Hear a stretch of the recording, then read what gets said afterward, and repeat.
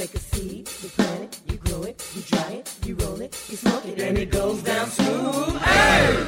Spanning the continent to bring you the truth about cannabis and marijuana law reform. I smoke pot and I like it a lot. CannabisRadio.com presents The Russ Belville Show, the voice of the marijuana nation. Hey, this is great, man. Now, here's your host, Radical Russ Belville. Good day, tokers and tokettes and non-toking lovers of liberty. It is Tuesday, November 29th, 2016, and it's got to be 420 somewhere in the world. Thanks for joining us. So glad to have you here, and so glad to be here at our new Delta 9 studios in beautiful, legal Southeast Portland, Oregon. We've got all sorts of great stuff coming up for you on the show today, but before we get to it, I want to remind you that starting Thursday, it's Portland Weed Week. Actually, starting tomorrow, it's Portland Weed Week. They get it started tomorrow with a cannabis crawl, 3 different locations all across Portland, where you can check out all of the dispensaries in one particular area of the city. And then Thursday and Friday, there are seminars going on at the Left Bank Annex. I will be the MC of those seminars. Therefore, you will not have a live show here on Cannabis Radio on Thursday and Friday. And it continues on through Saturday. They've got the Taste of Terps Festival. And then on Sunday, absolutely free to the general public, age 21 and older, the Northwest Cannabis Classic, where you'll get to sample some of the Northwest's, or at least Oregon's, finest cannabis. So check that out. You can get more information at pdxweedweek.com. Now, coming up on the show today, we've got an interview coming to you for all you cannabis growers out there. Mahalath and Natasha, I just recently met, and they're coming on the show to tell us about the use of Kangen Water for cannabis cultivation. If you don't know, Kangen Water is ionized water that has been quite controversial. We'll dig into the controversy and see what they have to say about using Kangen water for cannabis. Today, at the end of the first hour, we'll have time for a radical rant where I am rebutting one Idaho columnist's Reefer madness. Apparently, this columnist in the Twin Falls area got wind of one of my posts on weednews.co and is calling me out over it. So he wanted my absolute undivided attention, did he? All right, we'll give it to him coming up at the end of the hour. Also on the show today, in drug war data mining, we'll expand on the concept we talked about yesterday, and that is how many people in the United States still live under absolute marijuana prohibition. The number will surprise you. That's coming up in the data mines.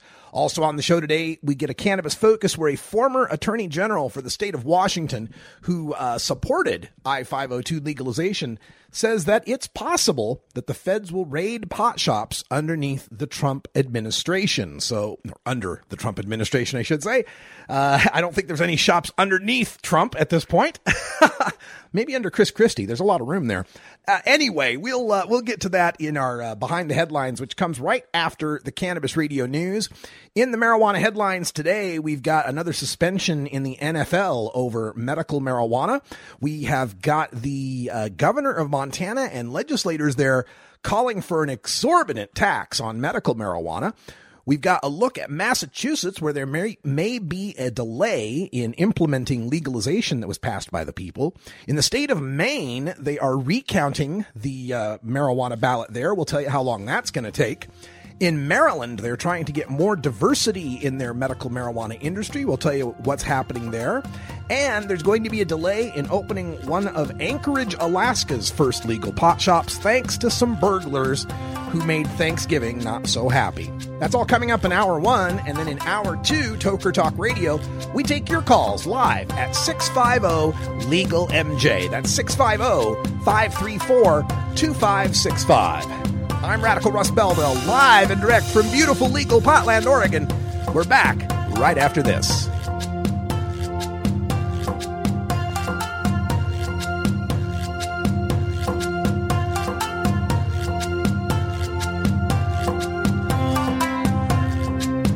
This is the Russ Belville Show on CannabisRadio.com.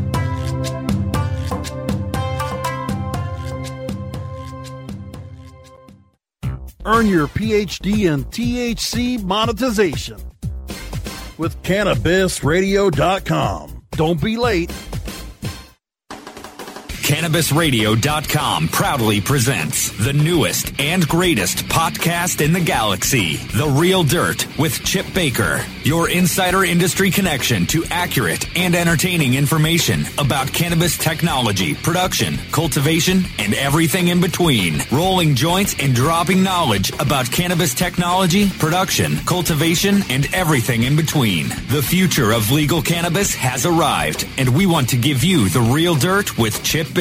Look for new episodes at CannabisRadio.com, TheRealDirt.com, or subscribe to the show on iTunes, Stitcher, and iHeartRadio. It's time to Hemp Present with Inadina Stanger.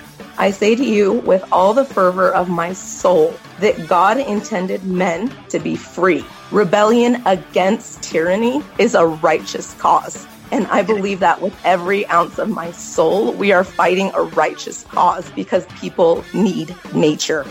Marijuana! Hemp Present, only on Cannabis Radio. Sweet sativa!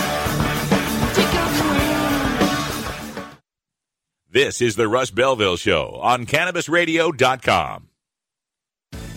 At Herbie's Cannabis Seeds, we pride ourselves on bringing you the best quality seeds from the world's most respected cannabis seed producers, all at the lowest online prices. You can find Herbie's Seeds at herbiesheadshop.com. All cannabis seeds are sold as souvenirs and as a means of preserving cannabis genetics. Herbie's Seeds in no way intends to condone, promote, or incite the use of illegal or controlled substances. We strongly urge all prospective customers to check their national laws prior to placing an order. Herbie's Seeds at herbiesheadshop.com. Proud sponsors of the Russ Belville Show and 420 Radio.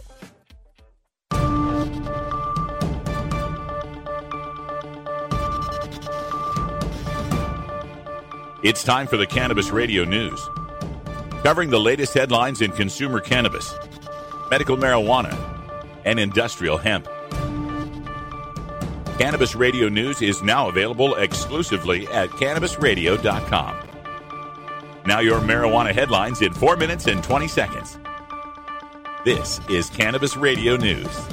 This is your Cannabis Radio News for Tuesday, November 29th, 2016. The NFL suspended Buffalo Bills offensive tackle Chantrell Henderson for 10 games for using marijuana to relieve the effects of Crohn's disease. It's Henderson's second suspension this year after he served a 4-game ban to start the season. Henderson cannot appeal the suspension because the NFL doesn't allow an exemption for medical marijuana use. Henderson will sit out the final 5 games of the season, and the suspension will carry on either into the playoffs or next season. Henderson was diagnosed with inflammatory bowel disease a year ago and had 2 operations on his intestines last offseason. In New York, the state's medical marijuana program specifically lists patients diagnosed with inflammatory bowel disease as being potentially eligible to obtain medical marijuana. Overall, Henderson's suspensions will have cost him over $473,000 of his $2.27 million contract. Montana's governor and a state legislator are proposing new taxes on medical marijuana in the state that just approved retail dispensaries in the November 8th election. Governor Steve Bullock's latest budget calls for a 6% medical marijuana tax that his office projects would reap $2.6 million in tax revenue over the next 2 years. State Representative Bradley Hammett is proposing a bill that would add 3% tax to fund medical marijuana for the indigent and another 21% tax for drug rehab programs. The combined 30% in taxes would be the highest tax rate on medical marijuana in the nation, exceeded only by Washington's 37% tax on recreational marijuana. Even though 54% of Massachusetts voters approved Question 4, legalizing marijuana in the state as of December 15th, prohibition may still be in effect after that date. William F. Galvin, the Secretary of State for Massachusetts, told the Boston Globe on Monday that certification of Question 4's results must be done by the Governor's Council, which only meets on Wednesdays. December 14th is the Wednesday when they will be certifying first the results of the presidential election for the electors to meet the U.S. Constitution's deadline of December 19th. If there isn't time in that meeting to certify Question 4, the current marijuana prohibition would continue until at least the December 21st meeting. The Maine Department of the Secretary of State says recounts in a pair of ballot questions will likely take 4 to 6 weeks. The department is getting ready to announce a schedule for the recounts. The recounts have been requested for ballot questions that legalized recreational marijuana and approved a tax on high earners to fund public education. Voters narrowly passed both measures on November 8th. The department says it will make an announcement as soon as Monday about when the recounts will begin. The recounts are likely to start as soon as this week. The two recounts will likely take place at the same time. The Maryland Medical Marijuana Commission is taking steps toward evaluating minority participation in the state's nascent cannabis industry, the panel's executive director said Monday after critics complained of a lack of minority-owned businesses among finalists to grow and process marijuana. Patrick Jameson said the commission highly encourages applicants for these licenses to, quote, engage and recruit minority owners, investors, and employees where practical, end quote. The commission also met in closed session to discuss litigation over the licensing, said Dr. Paul Davies, the commission's chairman. Two would-be growers are suing the panel after initially scoring in the top 15, only to be replaced by other companies to address geographic diversity. Another applicant is suing over the lack of diversity evident thus far. Meanwhile, the commission gave preliminary approval for 102 dispensaries. They were chosen in a blind review designed to avoid favoritism, and their names will be made public on December 9th. A break-in at an Anchorage marijuana store has delayed the store's opening by a few weeks. KTVA-TV reports that the owners of Enlighten, Alaska say they will not be able to open as expected on December 17th due to the burglary on Thanksgiving. The owners say when they went to the store on Friday, they found someone had taken about $5,000 worth of items from the store, including electronics, tools, and the store's Wi-Fi router. Co-owner Evan Leventon says the Anchorage Police Department is investigating the break-in. This has been your Cannabis Radio News for Tuesday, November 29th, 2016. I'm Russ Belville.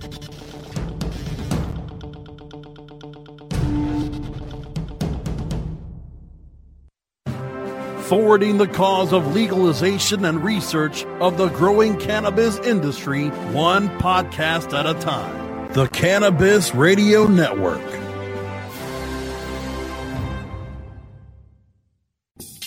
Cannabis legalization efforts are increasing competition for businesses wanting to make it big. In this complex and fast-changing environment, only the savviest will survive. What are you going to do to stay ahead of the game? Enter New Frontier's free platform, Equio, the premier business intelligence, visualization, and marketing platform for the cannabis industry. With Equio, you can stay on top of your store's sales, trends, and competition, better understand your seasonality and broader sales trends, identify and compare your top products and categories, and cross-buying opportunities. Go to www.equio.io to sign up for your free membership today. That's EQUIO.io to sign up now. The power of real-time big data is now in your hands. Run with New Frontier and let us help you conquer the wild. This is Cannabis Facts from Robert Platshorn's thesilvertour.org, supported by our donors and Hemp Inc., poised to lead America's hemp revolution at hempinc.com. In 1937, the second most prescribed medicine, marijuana, was banned.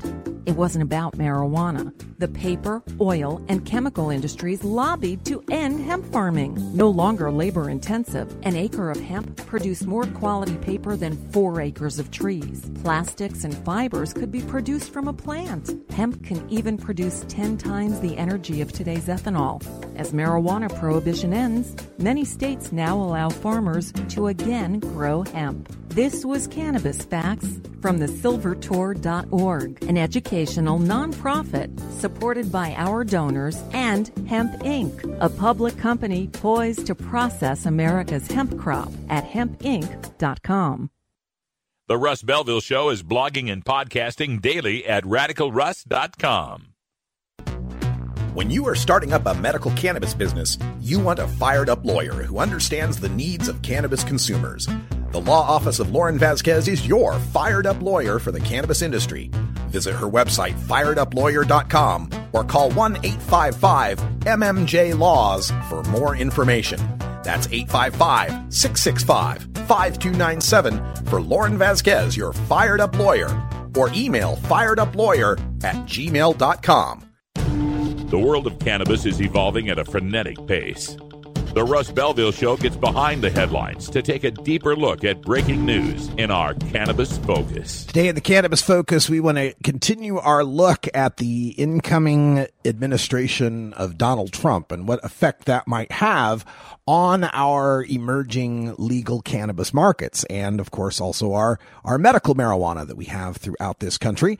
And the latest article to take a look at this comes to us by way of, I think it's the Seattle, KIRO, Channel 7 up there in Seattle, entitled Former AG Says It's Possible Feds Will Raid Pot Shops When Trump Takes Power. The discussion is with former Washington State Attorney General Rob McKenna, and he told Seattle's Morning News that, quote, Senator Jeff Sessions has been the single biggest opponent to marijuana legalization in the U.S. Senate, according to drug policy staff under Clinton and President Bush.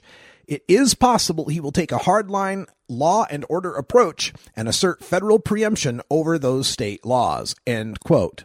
It's possible, he continues, that state medical marijuana laws and recreational marijuana laws are contrary to the federal criminal laws, end quote. Now, the concern here isn't whether or not they could bust the state legal marijuana laws, especially the commercial aspects of them. The question is whether or not they're going to. Now, in this discussion, some people will point to Donald Trump's frequent mentions on the campaign trail that he believes that marijuana is a state's issue, that he's 100% behind medical marijuana, and the state should be free to figure out what they want to do about recreational marijuana. But as many times as he said that, he has also said that he is going to be the law and order president. And judging by the way Richard Nixon used that term, we all know what law and order means. It means cracking down on the left, cracking down on minorities, and cracking down on marijuana. So the question still exists. Will they use these powers that they certainly have to be able to bust marijuana users? McKenna notes, though, that it's a tough battle to fight. He says, quote, you can only do so much. So is this going to be the Department of Justice's highest priority? Because it will bog them down in court for quite a while. The other consideration is the fact that more than half of the states have legalized medical marijuana and a growing number are legalizing recreational pot. So is this the fight they really want to have? He's got to decide what his priorities are and whether the fight is worth it, end quote. Well, whether or not the fight is worth it, that could depend on a lot of factors. Politics could make a huge difference here. If there's suddenly a need for Donald Trump to have a distraction from an embarrassing domestic scandal, perhaps the raiding and thwarting of state legal marijuana could be the distraction he would be looking for. The other consideration is just how much of a hands-on, top-down administrator does anyone expect Donald Trump to be? It was widely noted when he was trying to recruit for a vice presidential candidate that when he was recruiting John Huntsman, or was it, no, it was Kasich in Ohio, trying to recruit them for the VP spot, that his son said they would be in charge, the vice president would be in charge of domestic and foreign affairs, a.k.a. everything. And that Donald Trump himself would just be making America great. It's my belief that Donald Trump is going to be very hands-off. He's not going to concern himself with the minutia of policy details, and he's going to leave things to his vice president, Mike Pence. And if Mike Pence is the one giving the top-down orders to Jeff Sessions as the Attorney General and in the Department of Justice, then we can expect a whole lot of nastiness for the marijuana industry, because we know Jeff Sessions hates it. He says good people don't smoke marijuana. He says that there need to be adults in the federal government who say that it's not okay to legalize marijuana. So how much effort will they want to put into this? Keep in mind that President Obama, when he came into office, said that they wouldn't be spending a lot of their political capital and their scarce Justice Department resources on raiding medical marijuana. And yet, there were more raids on medical marijuana during the Obama administration than during any previous administration. It has a lot to do with what the U.S. attorneys want to do. And keep in mind that Trump will be appointing many of these U.S. attorneys. And if they're not getting strict top-down guidance not to do something, they're likely to want to do it. Now, so far, the Cole memo has kept the hands off of medical and recreational marijuana, but that's just a memo, and that can be rescinded by the Attorney General on day one. So whether we can decide whether Trump's administration is going to go gangbusters after the legal marijuana industry, we need to see what happens to the fate of the Cole memo first.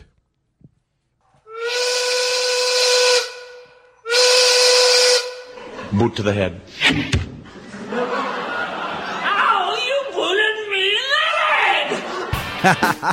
Some people deserve a boot to the head, don't you think?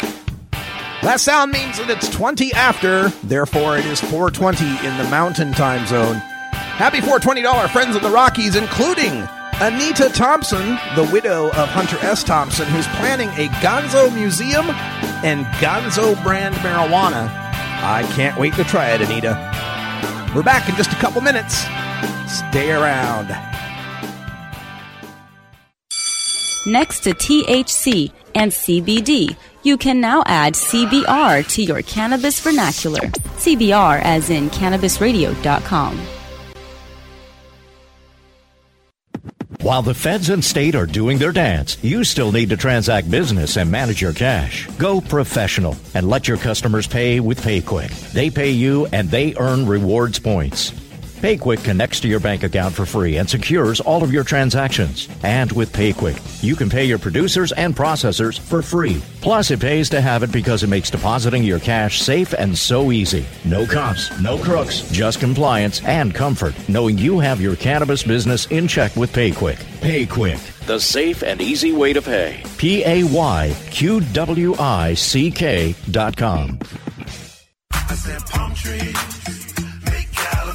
Yo, it's your boy TJ, Trinidad James. You're listening to Dr. Bina on Cannabis Confidential.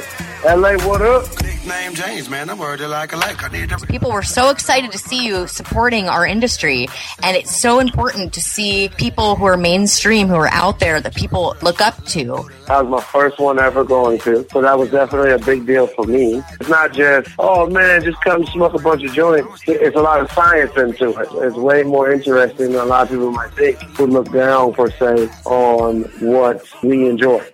Cannabis Confidential, only on cannabisradio.com.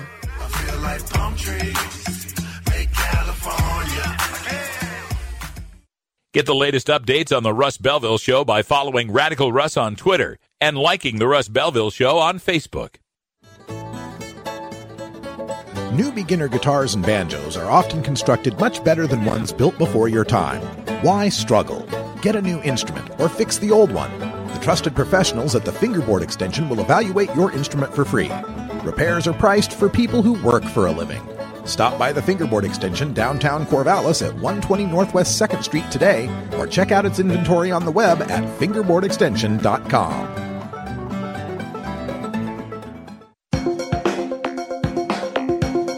Promoting the end of adult cannabis prohibition is easy because we have facts, science, reason, compassion, evidence, truth, and logic on our side.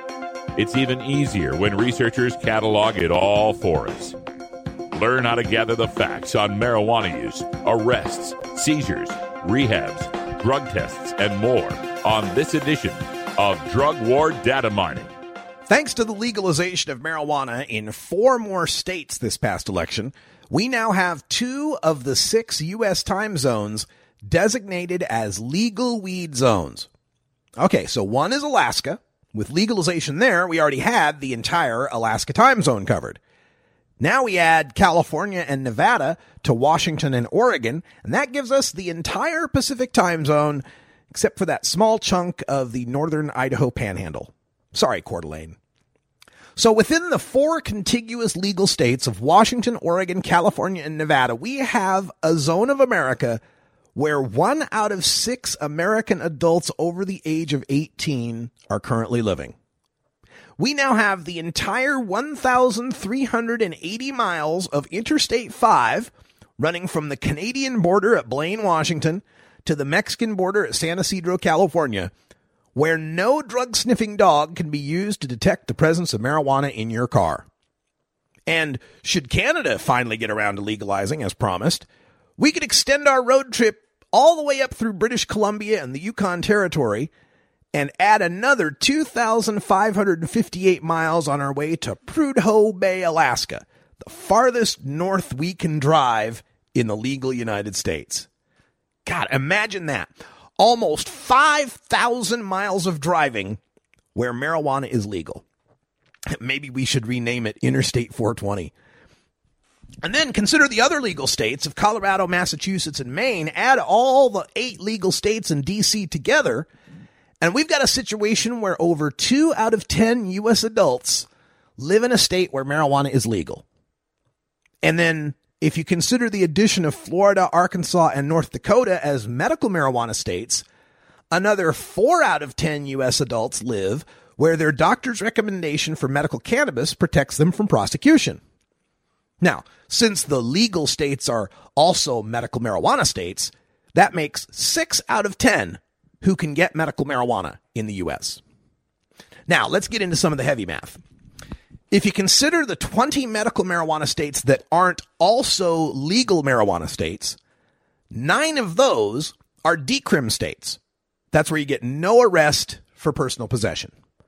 So that means if you look at the 6 out of 10 who live in medical marijuana states, it breaks down to about 2 of them who are in legal states, 2 of them who are in decrim states, and 2 of them who live where it's medical only. So it's about a third each one. About a third of the people who live in free America live in legal states. About a third live in decrim states. About a third live in medical only states.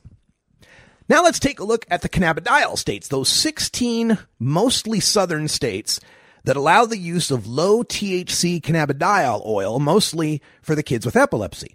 If you count those, that makes up another 3 out of 10 U.S. adults. So that leaves us with less than 1 in 10 U.S. adults living in a state where there is no medical use of marijuana whatsoever.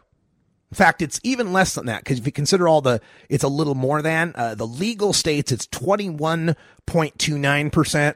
The medical states where it's not legal as well is 41.11%. And the CBD only states are 31.33%. So the non-legal, non-medical states, of which there are only 7, that breaks down to 6.28%. That's closer to 1 out of 20 than 1 out of 10. Now, of those remaining 7 states, Idaho, Indiana, Kansas, Louisiana, Nebraska, South Dakota, West Virginia, of those remaining 7, there are a few that offer some relief for marijuana crimes. There are 21 states where the personal possession of marijuana is decriminalized. That's where you get no arrest, and in most of them, you get no criminal record. Now, 8 of the decrim states are legal states, so decrim's kind of moot there. Doesn't matter. 7 of the medical marijuana states, Connecticut, Delaware, Illinois, Maryland, New York, Rhode Island, and Vermont, are decrim where they have a fine-only infraction for personal amounts. And 2 of the states, Minnesota and Ohio, have fine-only minor misdemeanors. So you don't get arrested, but you still get a criminal record. So if we take a look then at the CBD-only states, Mississippi is a decrim state with infraction only, while Missouri and North Carolina offer minor misdemeanor decrim. Nebraska is the only decrim state that has no medical use of marijuana at all. So of the 7, at least Nebraska has decriminalization. You're just going to get a fine and a ticket if you're caught there. That takes out another 0.58% of the people. Then consider industrial hemp. There are 32 states that have recognized the legality of industrial hemp. Of those, 23 of them only recognize it on paper. But the 4 states of Hawaii, Indiana, Minnesota, and North Dakota already have small research crops in the ground. And another 5, Colorado, Kentucky, Oregon, Tennessee, and Vermont, have licensed hemp farmers that are currently growing for commercial purposes. So, of the 7 non-medical, non-CBD states, Indiana has a hemp research crop. Nebraska and West Virginia have hemp statutes on paper. Therefore, only Idaho, Kansas, Louisiana, and South Dakota have absolute prohibition with arrests and criminal records for any person caught with any form of any cannabis used for any purpose. Those 4 states make up 3.07% of the population. Only 7.6 million adults in America live where marijuana is absolutely prohibited in all forms. You can catch that as my latest Radical Rant column on hightimes.com. Stay tuned. When we come back, we're talking Kangen Water with Mahalath and Natasha. Stick around.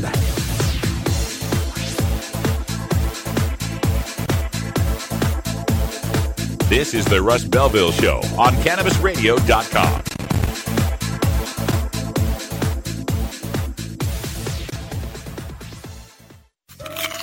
Keep your cannabis cravings under control. Feed your mind with CannabisRadio.com.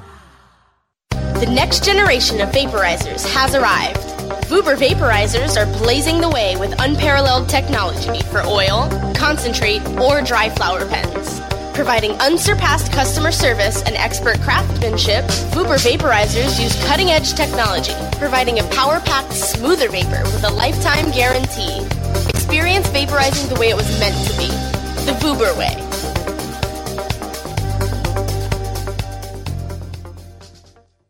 It's time for Cannabis Facts about teen drug use from Robert Platshorn's thesilvertour.org. This message is supported by our donors and Hemp Inc., a public company poised to lead America's hemp revolution at hempinc.com.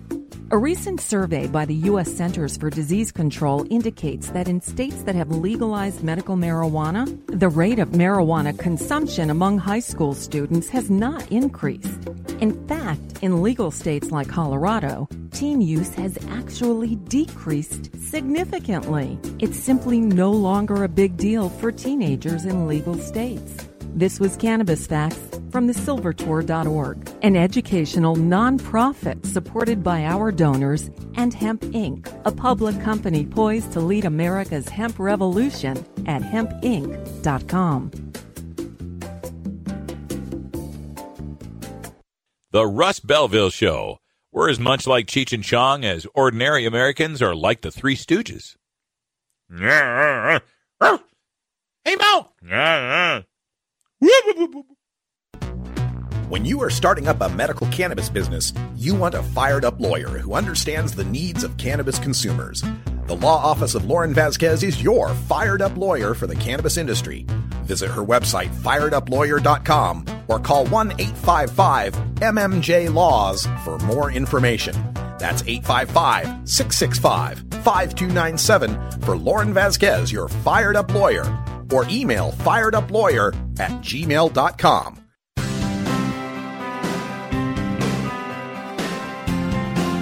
They say marijuana grows like a weed, but growing high-quality marijuana takes more than just throwing a seed in the ground. Join us as we speak with the most recognized cannabis horticulturists in the world and take your live grow questions in our Cultivators Corner. All right, welcome back, everybody. Today for the Cultivators Corner, we are joined by Mahalath and Natasha, who are here to tell us about the use of Kangen water for cultivation of cannabis plants. Mahalath, do I have you on the phone? Can you hear me okay? Yes, you have Mahalath and Natasha right here. Hey, Russ. Thank you for joining us, ladies. Really appreciate it. And is there a company name that I forgot to mention there? I didn't know if you guys had a particular brand we were supposed to say. We do. The official name of the company is Enagic, but our brand that we rep is Kangen Queens. Kangen Queens. Okay, folks. So that's Kangen, and it has to do with the use of what's called Kangen water to help cultivate cannabis plants. And I don't know which one of you would like to describe it, but could you tell our listeners what exactly Kangen water is? I would love to start. This is Mahalath. And so Kangen water is ionized water. It's we have these amazing, beautiful machines that are medical grade devices from Japan. Our company's 43 years old. And what happens is you hook up any regular tap or even a hose up to the machine. It filters out all of the chlorine and some other things that it filters. It doubles through a double carbon filter, and then it ionizes it, which basically means it's electrifying the water. It's kind of like electrocuting the water. So it adds tons of electrons back into the water, and that then turns the water into the most powerful and efficient antioxidant on the planet. So it's really good for your health. Do you want to add anything there, Natasha? Wow. Well, the Kangen machine does a lot of things. Mm-hmm. It has many settings of alkalinity, which is a lot of what we're going to be talking about as far as cannabis, alkalinity and acidity. I think we should just roll with that. Yeah. Okay. There's about 9 different levels of pH water that you can get out of this machine.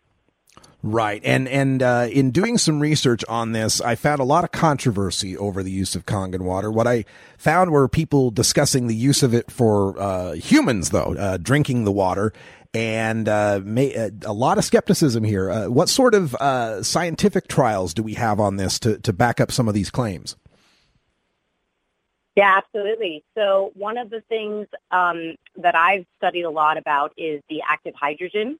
And that's actually the most studied thing about the water. Well, that and the 2.5 hypochlorous acid, which I'll talk about in a second. But as far as human consumption, when the water is struck with electricity, what happens is it creates this energy that allows the molecules to separate. They get excited and they separate, just like when you heat up water to boil tea, for example, except it doesn't evaporate in this machine, obviously.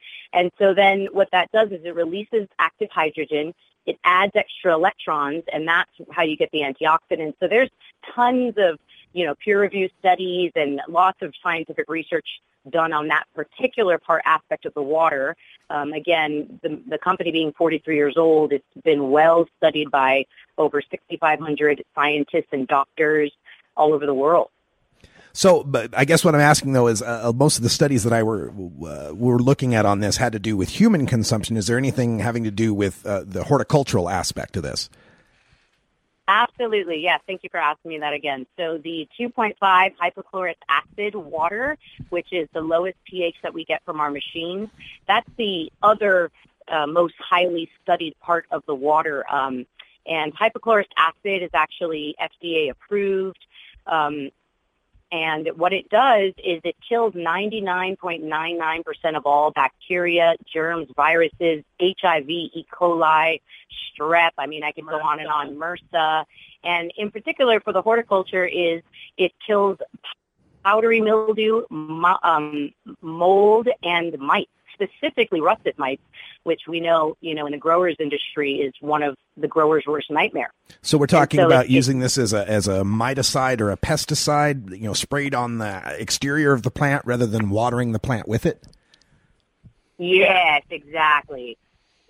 You want to? Yeah. Gotcha. Well, you can spray it, but one of the ways that a lot of the commercial growers are doing around here is they're starting to use foggers for the 2.5, and that seems to be a more efficient way. You don't have to pay someone to do it, and it really covers the plants really nicely. There's no worry about residue. It's super inexpensive, so it's a really good way to go for the russet mites. Well, here's something, of concern to me. I mean, we know that the pH balance, the pH of the water is important in cultivating cannabis plants, but there's lots of cheap ways to change pH. We've got carbon activated filters that are fairly cheap if we want to filter out any sort of, contaminants in the water. So why am I going to spend $4,000 on a Kangen water machine? Is it going to increase the results of my yield that much? Yeah, great example. Great question, excuse me. Yes, actually, Kangen Water, the Kangen Water machine is really an all-in-one solution because, number one, it replaces all your pesticides. You won't have to use anything harmful to the plants, anything chemical-based. It's highly effective, and it doubles as it's not only going to save you a ton of money, it's going to help you make more money because there's a different setting which you would use more around the 6.0 pH where you would mix that with your compost tea nutrient. You make compost tea, mixing it with your nutrients and feed your plants with this this compost tea, and their plants are going to grow bigger, more nutrient dense, and you actually don't have to use as many nutrients. So it's not only going to save you more money, it's going to make you more money in the long run. So it's really, and of course for your human consumption as well. The health benefits are huge. So it's really a win-win-win all the way around. Well, let's give our listeners a chance to learn more about this. Do you have a website they can get some information and maybe some contact information if they'd like to discuss this further? Yeah, absolutely. You can go to KangenQueens.com is our website. And on that, you're going to find mostly health benefits for human consumption. What we prefer is we have a lot of information that we can send via email if a grower is interested on the agricultural side of things. And we prefer you call us at 908-NO-MITES. So again, that's 908-NO-MITES. All right. Well, this is a interesting subject. I gotta be honest with you. What I found online made me very skeptical about this. So I'd love to see some more research, maybe some more testimonials on this before I want to, give it any sort of thumbs up. But I'm always keeping an open mind. I'd like to talk to people that are involved in the industry. And before we go, any last words you'd like to tell our audience? Well, thank you, Radical Russ. I do want to say that. Thank you for having us on, and we're looking forward to being back with some answers to your questions. Fantastic. Yeah. Go ahead, Mahalath. I was just going to say, I'll send you some stuff that I have that you're probably not going to find on the internet too much unless you really dig, and I'll send you some stuff that'll tell you, that'll give you some other perspective. All right. Always more data is what I'm looking for. Thank you so much, ladies, for joining us to talk about this, and maybe we'll have you back on for a follow-up sometime. Yeah, wonderful. Thank you so much. Blessings, Russ. All right, KangenQueens.com, KANGEN Queens.com if you want more information. Stay tuned, folks. We got some more coming up for you. A radical rant coming up on one Idaho columnist's Reefer madness. He's calling me out. And, you know me, I have to retort. Be right back after this.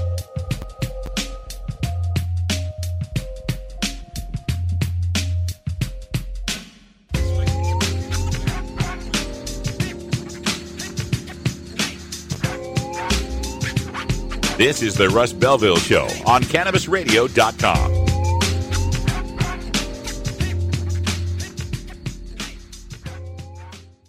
From dabs to chibas, sativas to indicas, we roll out a whole concentrate of fresh new content every week. It's like going from the greenhouse to the dispensary. CannabisRadio.com. Cannabis legalization efforts are increasing competition for businesses wanting to make it big. In this complex and fast-changing environment, only the savviest will survive. What are you going to do to stay ahead of the game? Enter New Frontier's free platform, Equio, the premier business intelligence, visualization, and marketing platform for the cannabis industry. With Equio, you can stay on top of your store's sales, trends, and competition, better understand your seasonality and broader sales trends, identify and compare your top products and categories, and cross-buying opportunities. Go to www.equio.io to sign up for your free membership today. That's EQUIO.io to sign up now. The power of real-time big data is now in your hands. Run with New Frontier and let us help you conquer the wild. Welcome to Cannabis Confidential. I'm your host, Dr. Dina. We've got David Faustino on the line, Bud Bundy from Married with Children. Did you feel nervous being a celebrity walking into a weed store? I don't remember it all being like, ooh, I'm scared someone's going to take my picture here. What are they going to say? Bud Bundy smokes bud? I mean, come on. It wouldn't be a big shocker. Hey, this is David Faustino, and I'm on Cannabis Confidential with my girl, Dr. Dina, on CannabisRadio.com. You're not high. You're listening to the Russ Belville Show on CannabisRadio.com. The Supreme Court is wrong on the Second Amendment. Okay. Maybe you're high, too. Hey everybody, it's Radical Russ here from 420 Radio, inviting you to be like me and get your ink done at Lucky Horseshoe Tattoo, Fort Worth's most female-friendly, clean, sterile, awesome tattoo shop. Thomas and his crew are true artists who can design you a custom piece or use a design you bring in. Lucky Horseshoe Tattoo also offers all styles of tattooing as well as piercings and all-around fun. In the DFW area, stop by Lucky Horseshoe Tattoo and tell them Radical Russ sent you. Trust me, it'll feel awesome.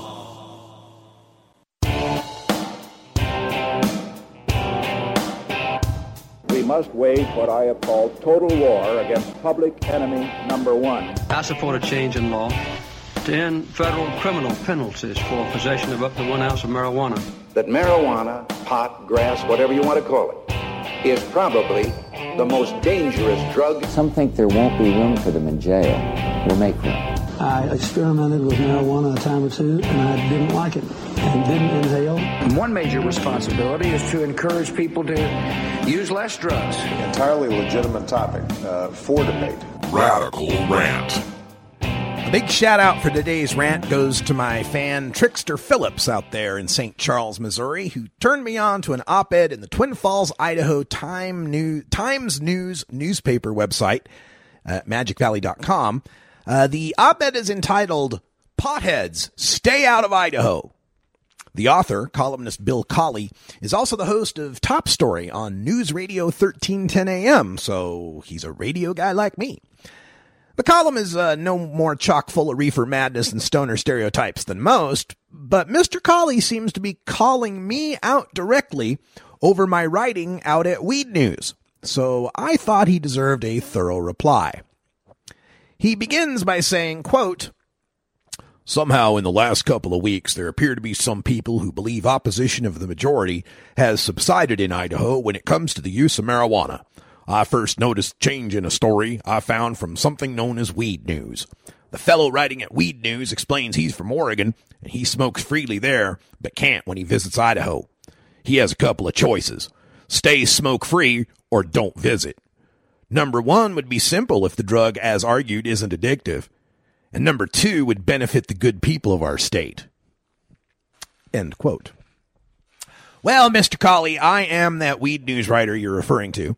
I was born in Nampa in 1968. I graduated Nampa High School in 1985. I attended Boise State University from 85 through 89, and I served in the Idaho National Guard from 85 through 90. I was forced to move out of Idaho in 2003 because I had married an Idaho woman who suffers from severe migraine pain. After trying every pharmaceutical remedy she was either allergic to or impervious to, she found cannabis was the only medicine that offered her any relief. Now, while I had been smoking pot in Idaho since 1990 without getting caught, I feared she would not be as lucky and get us both in trouble. Thus, we left our entire extended families and moved out to Portland, where she could treat her condition and I could enjoy my drug of choice without being arrested and jailed.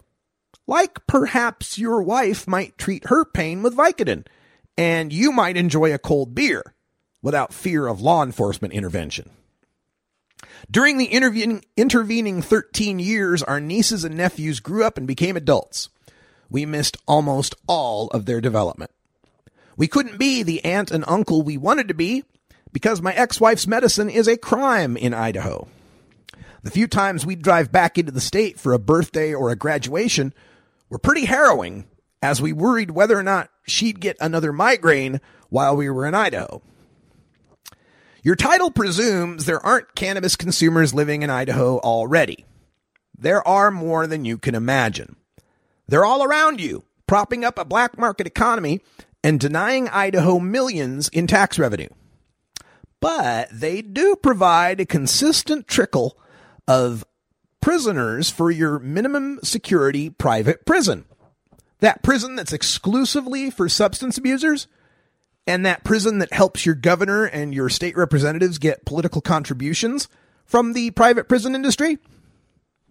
Look, your attempt at a gotcha by noting that if weed isn't addictive, I should just stop smoking it when I come to Idaho, completely misses the point. Idaho is one of 4 states, the others are Wyoming, New Jersey, and South Dakota, with statutes that criminalize merely having marijuana in your system. If I smoked legal marijuana in Ontario, Oregon, and then walked across the state line over to Fruitland, Idaho, I could be arrested and jailed for crossing a bridge with bloodshot eyes. Possession of any amount of marijuana earns me a misdemeanor with a possible 1 year in prison and $1,000 fine. Now, look, I'm not bringing any marijuana into Idaho. I have plenty of friends all over the state who have some and are more than willing to share. But every trip we'd make was fraught with the worry that we'd get pulled over by the Idaho State Police because of our Oregon plates, and then discover we'd not been as thorough in cleaning our car and baggage of contraband as we had thought. Those drug dogs can alert on as little as a fleck of marijuana, or the cop directing the dog to alert so he can search without a warrant. And even having a fleck of marijuana in Idaho can get me arrested. I don't have to smoke it or even possess it to get in trouble in Idaho. In fact, many Idahoans who don't smoke or possess pot get in trouble for it. Once on my radio show, I had a contest to determine who did the most time for the least weed. My winner was a student from Idaho State University who never smoked pot in her life. She was in the dorm room of a friend who also didn't smoke pot when a campus cop investigating a noise complaint noticed a never-used bong on a bookshelf. That's paraphernalia in Idaho, whether it's used or not. And that got the dorm resident a misdemeanor charge, even though it was her roommate's bong. And when less than an 1/8 ounce of the roommate's marijuana was found in the subsequent search of the room, the young lady visiting was charged with presence at a location where marijuana is cultivated or stored, and served 15 days in jail. But it's clear from the rest of your article that you're not basing your opinions on cannabis on any sense of compassion, justice, or science, but rather your holier-than-thou anecdotal judgments and your tired, debunked stereotypes. Mr. Colley, you're living proof of the axiom that marijuana is the drug so powerful it addles the minds of those who don't use it more than those who do. Your jibe about telling me not to visit the state and that would be a benefit to Idaho if I didn't visit? Well, I don't know. That's up for the listeners to decide. Has Idaho benefited from my ex-wife and me not paying taxes in that state for 13 years? Has Idaho benefited from us spending our disposable income in Oregon businesses? Has Idaho benefited from us building our own businesses that created jobs here in Portland? Here's another quote from Mr. Colley's op-ed. Quote, "The noise they make about their proclivity reminds me of a couple of potheads in my old high school. Our history teacher was a retired Army colonel and tough as a man comes. He opened the floor to debate one day about legalization. And remember, this was 40 years ago. The usually listless dope smokers got so animated, he broke into laughter. 'You guys get higher talking about it than I do off a six-pack,' he said. The guys who smoked a lot of weed in high school often ended up dropping out, taking up lives of petty crime. Judging by the comments I read when I see stories about drug legalization, I don't believe marijuana is harmless. The vitriol is of a nature beyond all reason. You get, don't knock it until you try it, as if somehow it's going to make you happier, prettier, and wealthier. The nastiness is of a variety I'd expect to see from a heroin addict 3 days into withdrawal." End quote. Well, your stories about how animated we become over the legalization debate only illustrates how passionate an oppressed minority can be when it comes to discussing their liberalization. I'll bet your 1966 female classmates might have gotten just as animated on a discussion over abortion rights. And when people like you throw stones at us from your alcohol-filled glass houses, it makes us even angrier. Speaking of booze, the most dangerous recreational drug, your tale of adults pushing their 13-year-old to smoke marijuana was as enlightening as it would be if you substituted alcohol as the substance. I mean, clearly, parents who force their kids to take drugs are abusive. Unless, of course, it's pharmaceutical speed. But anyway, those are parents committing child abuse, and there's probably far worse problems going on in that family. How does a couple of sick adults abusing a child make all adult marijuana use harmful? If this is how your logic works, we'd better not discuss Catholicism. And then you tossed off some comment implying there are a few cannabis consumers, quote, who work in press shirts, ties, and wingtips, end quote. Yes, Mr. Colley, that would be me. I worked in information technology in Idaho for years, from government to banking to hospitals to eventually teaching computer software. And the entire time, I was a regular cannabis consumer. Now, these aren't jobs that any old dim bulb can compete in, yet there I was, a daily pot smoker, exceeding all my assigned goals, beating all my deadlines, and earning rave reviews from management.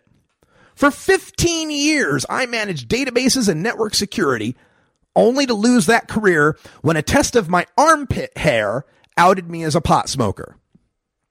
And then you make a couple of analogies that wouldn't get you a passing grade in a high school composition class. In one of them, you compare marijuana smoking to the legal bungee jumping still allowed on that bridge over the Snake River Canyon. Gee, why in the world does Idaho allow people to get a chemical high, adrenaline, doing something that injures and kills people? And your other analogy involves the lottery, which you admit to taking part in, then used to condemn, quote, crossing a moral line, end quote. Well, gosh, would we all be better off pushing the lottery back into the arms of gangsters running the numbers? Your comments also about Marinol are laughable. This is the synthetic version of THC, the cannabinoid that gets you high, that contains none of the CBD, the cannabinoid that reduces psychoactivity in THC, and Marinol is legal in all 50 states because it makes a profit for a pharmaceutical company. Not only does it not work as effectively for medical marijuana patients, I mean, imagine telling a puking chemo patient to swallow a pill, but you also confuse it with the non-psychoactive CBD oil your governor vetoed that's been found to reduce or eliminate seizures in epileptics.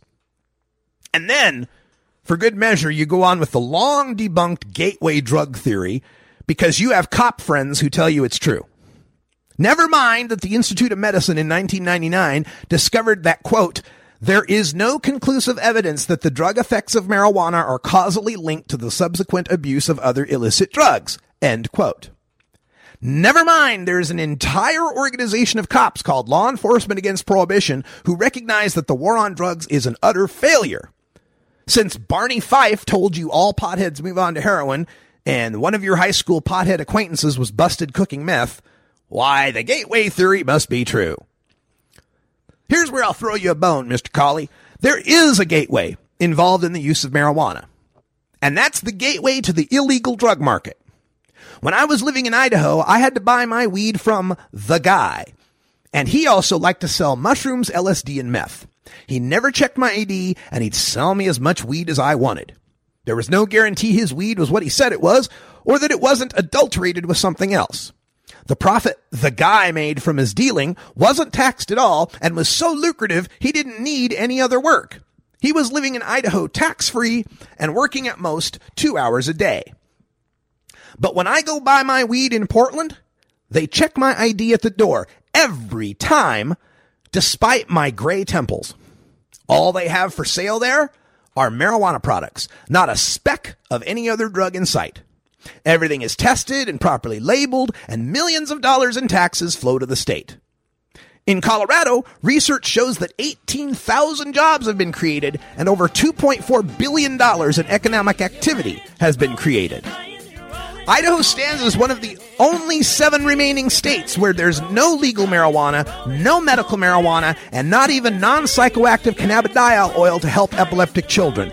And Mr. Colley, maybe you're content with Idaho prosecuting a local mother in Gooding who's trying to save her epileptic daughter's life, all because your state drug czar, who's too chicken to debate me face to face, convinced your governor to veto the CBD bill your state legislature passed because you're all terrified that relenting 1 inch from absolute prohibition will lead to people smoking pot in your state, and they already are. Mr. Colley, your stance on marijuana is nothing but bigotry against the people who use it, plain and simple. You judge us like you would judge all drinkers if they were alcoholics, and we're not going to stand for it.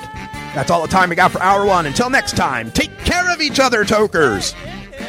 This is the Russ Belville Show. The Russ Belville Show is blogging and podcasting daily at RadicalRuss.com.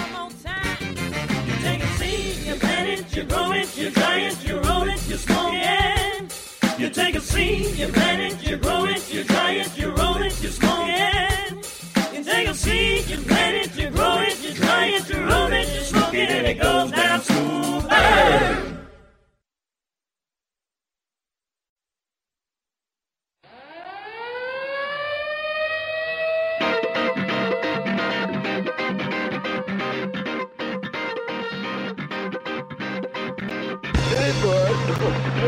Now it's time for Toker Talk Radio, the voice of the marijuana nation. What are you people? On dope? Where you can toke. I inhale frequently. Or you can talk. I experimented with marijuana and didn't inhale. Or you can toke and talk. 10 federal criminal penalties for possession of up to 1 ounce of marijuana. While we talk about toke on Toker Talk Radio. So, by the way, when it comes to pot, you know, if you're 40 years old, you live in a log cabin in Oregon, you got 12 giant pot plants in your backyard, have a ball. Live from beautiful Portland, Oregon at Rolla J Studios. Hey, this is great. Just like cannabis. Plus your calls live at 971-533-7111. They're walking on their pants with their cap on backwards, listening to Enema Man and Snoopy Poop Dog. What's to keep somebody from getting all potted up on weed and then getting behind the wheel? Gateway theory doesn't work. It's a reality. Holland, is it real? Don't tease me.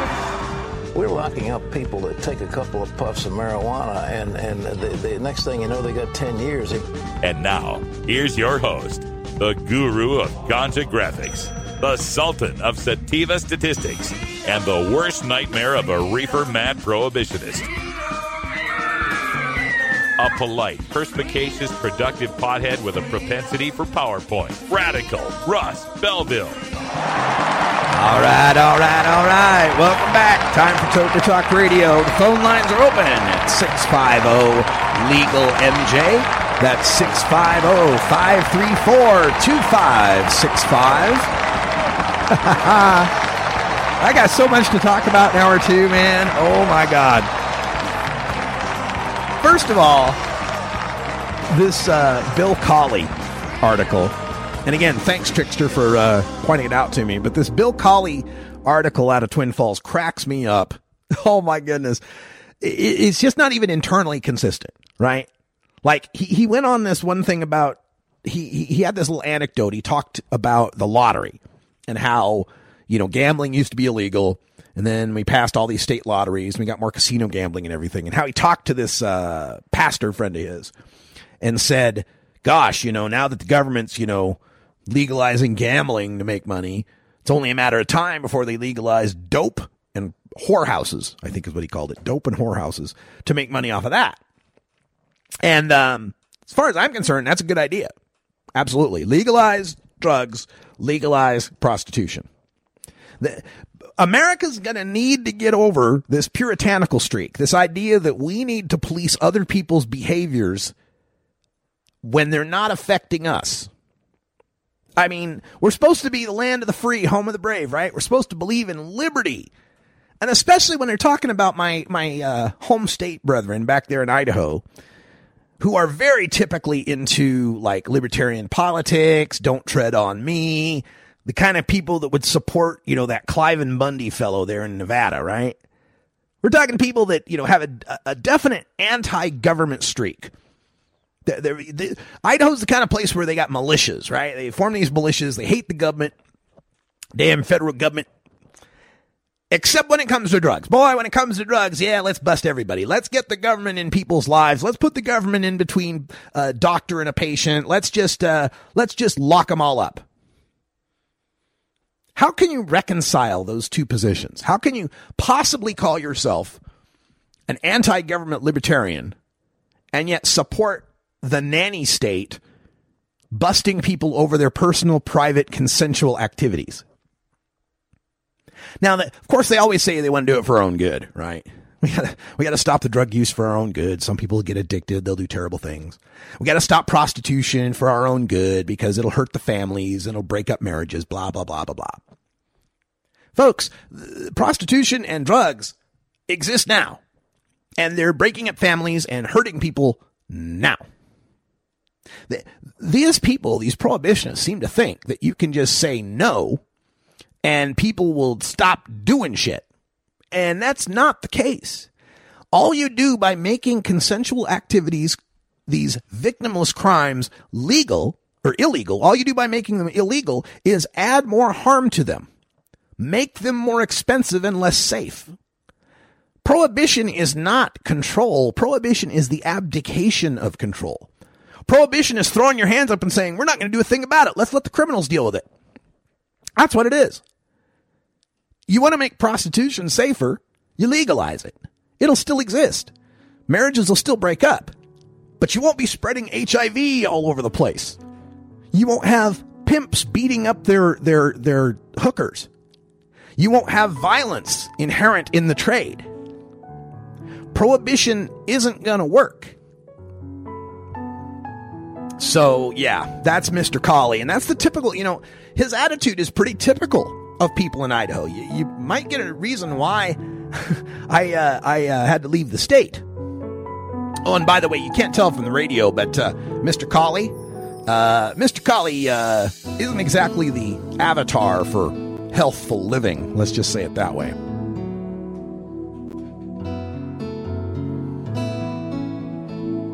This is the Russ Belville Show on CannabisRadio.com.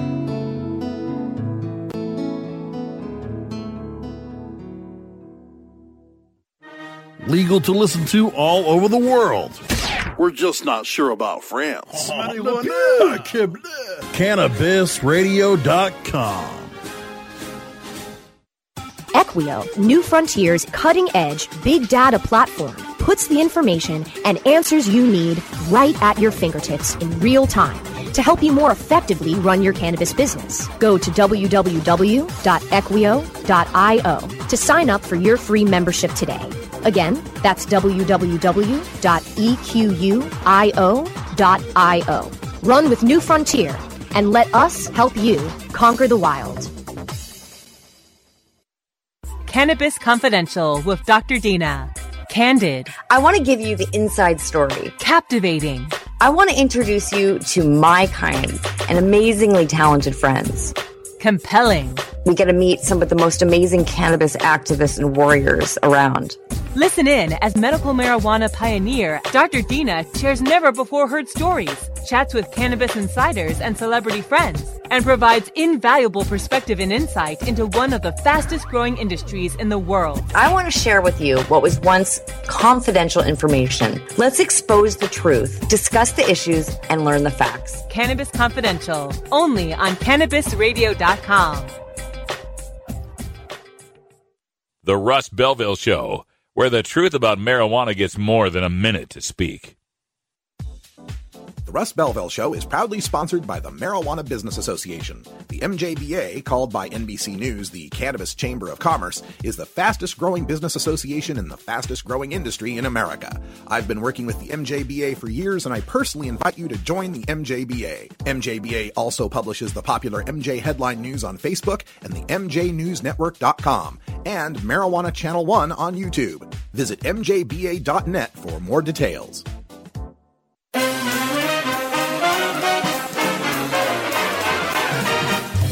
Warning, hits taken on this show are larger than they appear.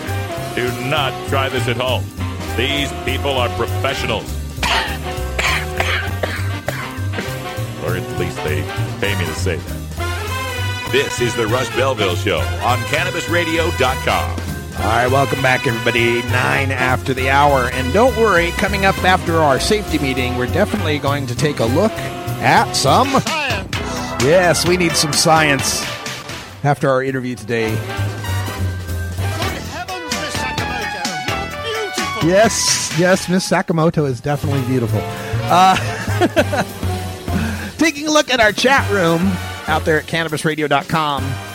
Got a couple of questions I wanted to answer. Hi in Hawaii is worried about the bad feeling we're getting with all these people we're putting into office here in the U.S. Wants to know, should he leave Hawaii? Hell no, I wouldn't leave Hawaii. Hawaii's a nice place. Look, I don't know what to think about the future as far as the Trump administration coming in. On the one hand, you got Jeff Sessions, hates marijuana. U.S. attorneys could run rampant, start doing raids. On the other hand, I think Trump's got bigger fish to fry. I don't think marijuana is something that he really gives two shits about, right? This guy's like a celebrity millionaire type. The people in those circles don't give a shit about your drug use. They're doing coke. They're doing all sorts of drugs. They don't care. It's common in the celebrity world for people to at least smoke weed. I really don't think it's a moral issue. As if Donald Trump could have a moral issue, right?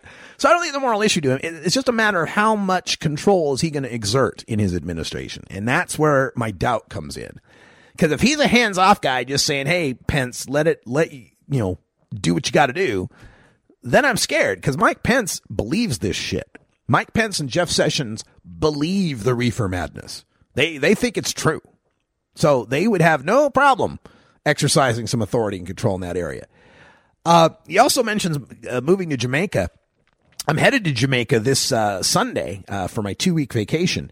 And you don't have to learn the language. They speak English in Jamaica. It's just they speak the patois, man. You got to learn the patois, what they're saying in the patois, and they talk too fast, and you got to blah, blah, blah, and you can't. That's the problem. You got to get them to slow down a little. But yeah, you wouldn't have any problem in Jamaica. You'd be just fine. And then Doc Herbalist was, pointing out that it's illegal in Jamaica. It is kinda. Jamaica has legalized medical and spiritual use. So if you could convince them you're Rasta or you got a medical issue, I think you'd probably be okay. As far as that goes, I wish you would move there because you could grow some pretty good weed. The Jamaican weed I got a hold of last year, not that good. I mean, fresh. Let me tell you, someone just picked it off a mountainside, right? But not very potent and seedy. It's the first weed I've had with seeds in it in probably a decade. So it left a little bit desired. I mean, it was good enough. It was a good kind of a natural mid-grade weed. It did taste nice. One thing about I will always give earth-grown, sun-fed weed the edge in taste to something that's grown under lights artificially and, hydroponic or whatever. I've always found there's a better taste with earth-grown, sun-fed plants. So like that as well. What else do we have here in the chat room? We had Jerry had a question. How much are you willing to bet that columnist doesn't smoke weed himself? And he just tries to act all tough. No. I think that columnist is definitely a guy who doesn't smoke weed. For one, weed smokers tend to have lower body mass index. I'll just leave that where it's at. And for two, he strikes me as one of these guys that's one of them good old boy beer drinking types. I know plenty of them back in Idaho. They've got that same kind of attitude. It really is almost like a what's a good comparison? It's like almost like rooting for sports teams. Like they're on the good guys side, the alcohol drinker side, and they're fighting the bad guys. The weed heads, the pot heads. And it's really a cultural thing. I keep telling this to my friends who still live in Idaho, the activists that are still back there in Idaho, that they're not really fighting against pot. They're fighting against pot heads. And it's really, they say it right out loud, right? It was right there in the name of his column. Potheads, stay out of Idaho. This is all based on discrimination and prejudice against what they conceive a cannabis consumer to be. In their imagination, the cannabis consumer is the long-haired, tie-dyed, Birkenstock-wearing liberal who wants to label GMOs and let transgender people use whatever bathroom they want and supports democratic politics and wants all abortions to be legal and wants to defund the military and take everyone's guns. That's what they're fighting. They really think that is what pot's all about. And that's what people who smoke pot are all about. And the reason they think that is because I've always compared it to an iceberg, right? Cannabis consumers are this big iceberg of people. And the waterline is legality, right? Since marijuana is illegal, most of those pot smokers are below the waterline. You're not seeing them. You only see the 10% of the iceberg that can pop up above the illegality line. People that have nothing to lose, right? And so they can be open and honest about their pot smoking. Artists and musicians and hippie types that can openly proclaim their love of weed. And that's all you see. And then you judge all of the cannabis consumers by that 10% you see that can be open and honest, that have nothing to lose. And most of those people tend to be the hippy-dippy stereotype that you're thinking of. You don't see the 90% of us who are the doctors and teachers and lawyers and plumbers and cops and even talk radio hosts and newspaper columnists that probably work right alongside you, Mr. Colley. You don't see them because they have to be absolutely secret about what they're doing. They have to be absolutely ninja about their marijuana smoking. Maybe after 11 o'clock at night in the garage, maybe they'll smoke their weed, or maybe out at the club, they'll go out to the dark parking lot back in the corner where the cameras don't see and spark up with their friends. I know it because that was me. When I was living in Idaho, that was me. Regularly consuming cannabis all over the state. You don't see them because they got so much to lose, and laughing too hard at the 420 joke, or knowing a little bit too much about what is the difference between indica and sativa in a conversation can get them enough attention that suddenly they're picked for the random drug test. You can get them enough attention that they aren't picked for certain positions, or they're assumed to have something going on. People that are having to live these double lives, you don't see those 90% hiding below the waterline in the iceberg of marijuana consumers. And because of that, you don't see the extreme diversity of our people. Man, I have smoked pot with capitalist billionaires. I've smoked pot with the most creative, the most intelligent, the most accomplished people in various fields. I've smoked pot with libertarians, Democrats, Republicans, constitutionalists, anarchists, every political stripe, left, right, center, and none at all.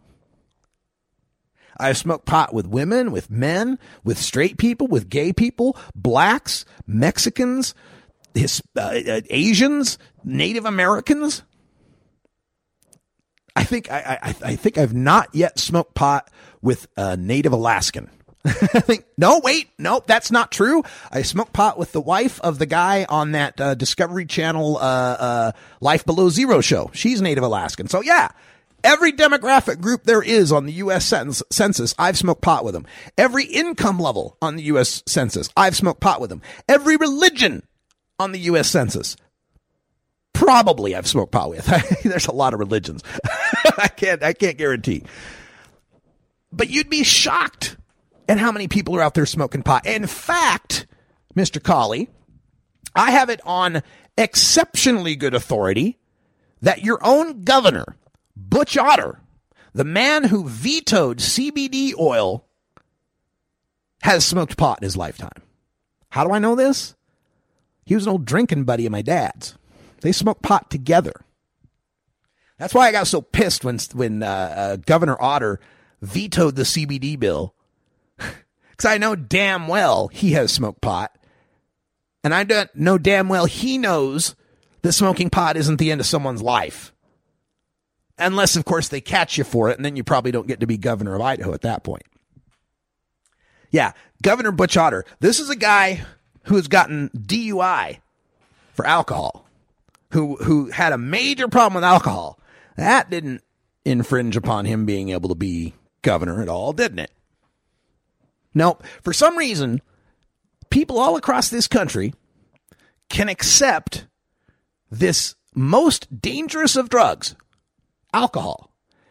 And people who have a problem with it, like that 10% that become alcoholics and have a serious problem with it, a problem so serious they can actually be a danger to others, that's no hindrance to becoming governor. That's no hindrance to moving on with a career. That's no black mark on your social or permanent record that causes you to be ostracized from society. No, it's just a DUI. You're just a drinker. Oh, well, gee whiz, that's no big deal. This drug kills 88,000 people a year. And you want us to be concerned about the one that kills 0 people in all time? I know nothing. Nothing. All right, that sound means it's 4:20 here in America's legal time zone. We're going to take a break for a quick safety meeting, and when we come back, we will talk a little science. That's right, some science on that whole Kangen Water stuff. Oh my. Stick around, we'll be right back.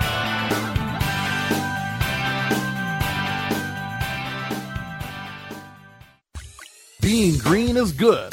Growing green is good. Making green is great. CannabisRadio.com. Do you want to get in on the booming cannabis industry? With New Frontier Data, we give industry insiders the power of big data analytics to help navigate this rapidly growing and changing landscape. New Frontier's tools help you make critical decisions based on the facts. Our industry analyst reports reveal the best opportunities. Our custom research engagements deliver answers to the most difficult questions, and our cutting-edge big data platform, Equio, puts real-time information and answers you need right at your fingertips. Go to www.equio.io and sign up for your free membership today. That's EQUIO.io to sign up now. The power of real-time big data is now in your hands. Run with New Frontier, and let us help you conquer the wild. Georgia.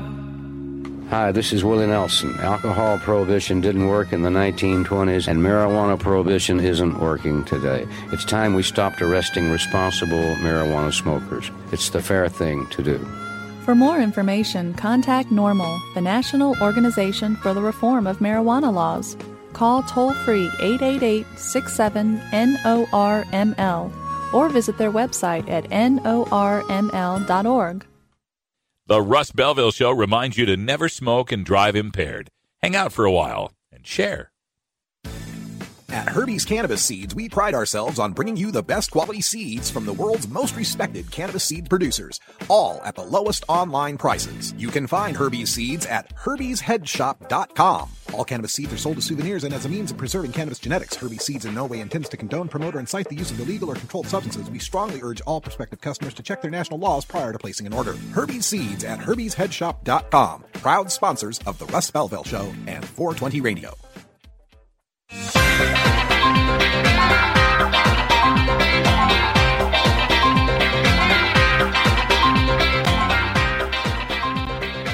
Yarr, thar be pirates here.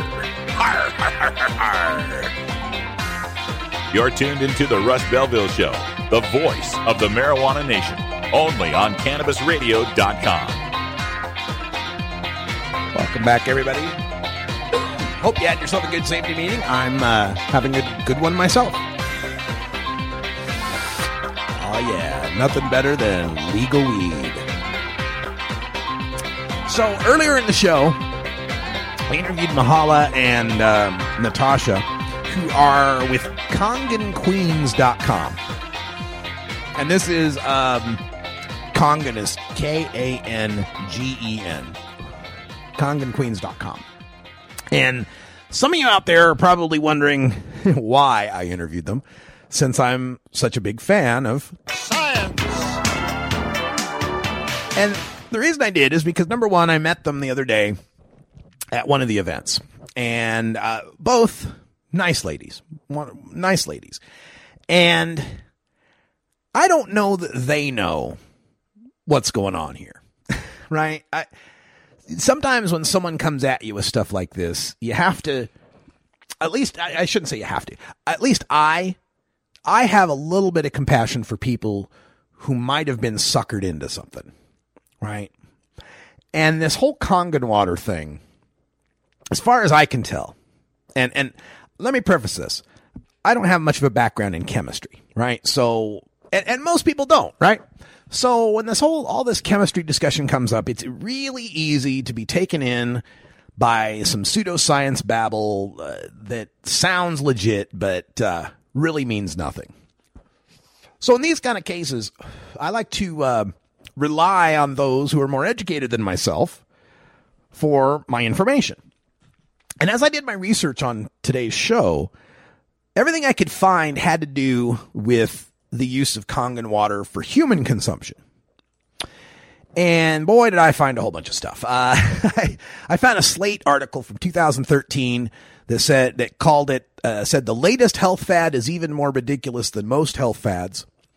I found a Huffington Post article from 2016, alkaline water, beneficial or bogus, that said it was all a bunch of buzzwords and mumbo jumbo. And then from Skeptic Blog, all the way back in 2009, was a piece I found called Water Snake Oil. So, lots of skepticism here. Basically, the bottom line is that this is bullshit. I'm sorry. I've been trying to be kind about it, but I'm sorry. This is bullshit. This is bullshit meant to sell a $4,000 machine that you don't need. That's really what it comes down to. And part of the reason why, part of the ways you can tell this have to do with a lot of the ways that it's marketed. You'll get all sorts of buzzwords and you'll get all sorts of lofty claims, but very little in the way of supporting scientific evidence for such things. That's why I got right to that question when we were talking was, what are the scientific studies? And the answer I got was, there's lots and lots of studies. Well, I don't need lots and lots. Name one. Give me something I can look up. Because as she mentioned in the interview, this Kangen water thing has been around for like 43 years. And it's highly marketed in Japan and in other Asian countries where people swear by it. But you know what else they swear by in some Asian countries? That powdered rhino horn is the key to virility. So much so that it's made rhinos almost extinct from the poachers going after to get the rhino horns. They cut the horns off the damn animals and then leave them to die. And then those horns sell for, tons and tons of money. Doesn't do a damn thing. No science behind it whatsoever. But culturally they believe it. And so, people are all about the rhino horn, right? In Korea, they believe that fans, like air fans that circulate air, chop up the air molecules and that they're harmful. Yeah. So just because a whole lot of people believe something for a long time, that doesn't convince me of its reality. People for over 2,000 years have believed in virgin birth. Doesn't convince me of its reality. So this Kangen water thing, it's all about supposedly ionizing water and casting loose electrons from water and making it more charged and energetic. She made some analogy to boiling water and making it excited. That's a different phenomenon. That's the phenomenon of thermodynamics. But anyway, I looked up one of the sites, and it says, here in a nutshell, and this is from a chemistry site, here in a nutshell are a few basic facts that I believe anyone with a solid background in chemistry or physiology would concur with. 1. Ionized water is nothing more than sales fiction. The term is meaningless to chemists. 2. Pure water, that is, water containing no dissolved ions, is too unconductive to undergo significant electrolysis by water ionizer devices. What he's saying there like, so electrolysis, right? That's where we take the electrical current, we run it through water, and it separates the metallic ions out. We talked about this in my aluminum piece the other day, where we talked about electrolysis being used to come up with pure aluminum. Same kind of idea. Well, the thing is, we think of water as being really conductive electrically, right? The reason why is because most water has some sort of metallic ions in it. Sodium, calcium, magnesium, and so on. Pure water, like pure H2O, isn't conductive. Pure water is not conductive enough for electrolysis.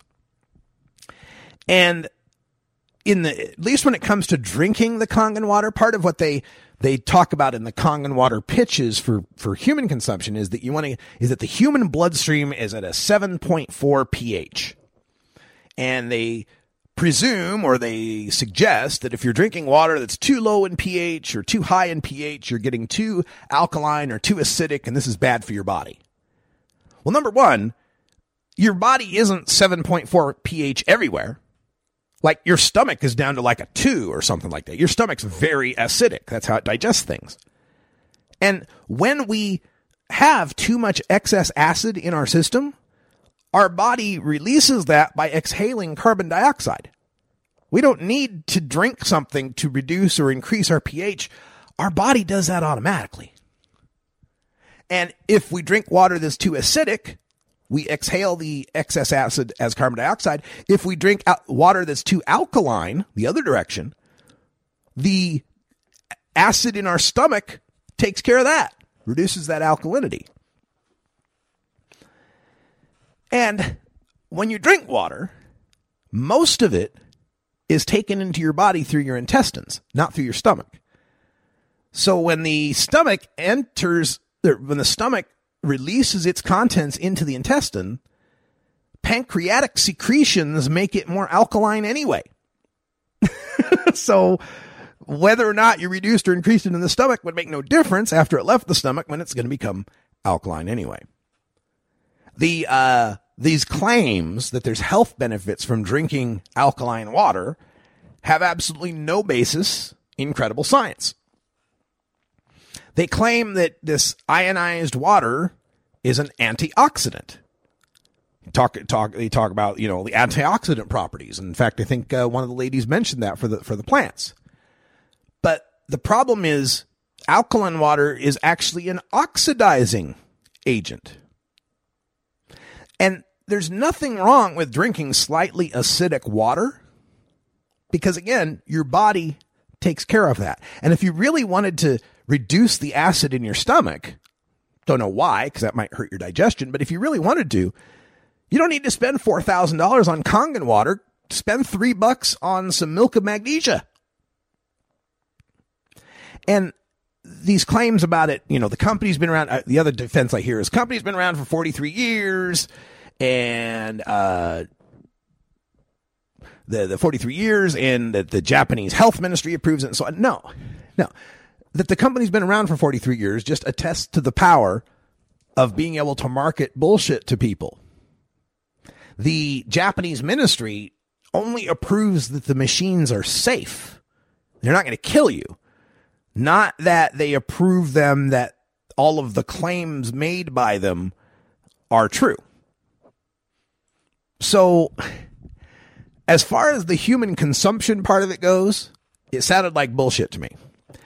But when it comes to the plants, growing the plants, I was willing to allow maybe there's something when it comes to using it on plants. And she did make a mention of using a very acidic water as a miticide. That maybe you could use this low pH Kangen water sprayed on your plants, kill mites and stuff.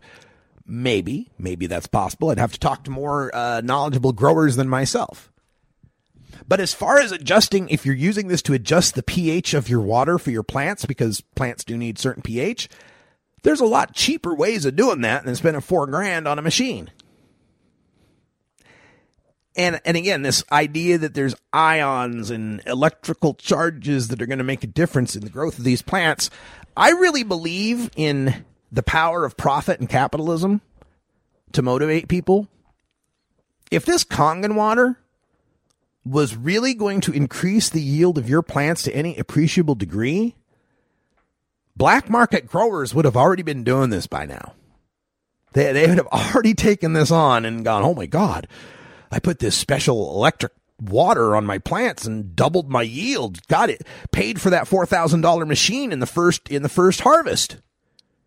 But I've never heard that. And if this machine's been around 43 years, about the same length of time that we've had major amounts of cannabis cultivation in this country, I think somebody would have taken it on by now. So, folks, I'm really skeptical about these claims. You're welcome to look them up yourself. Don't believe me. This is just what I think. The website's KangenQueens.com if you want to try to learn more about it. But, man, I really, it just sounds, and here's the other thing. Here's the other thing that gets me about the Kangen water is you don't find it mostly here in the United States for sale at like a Home Depot.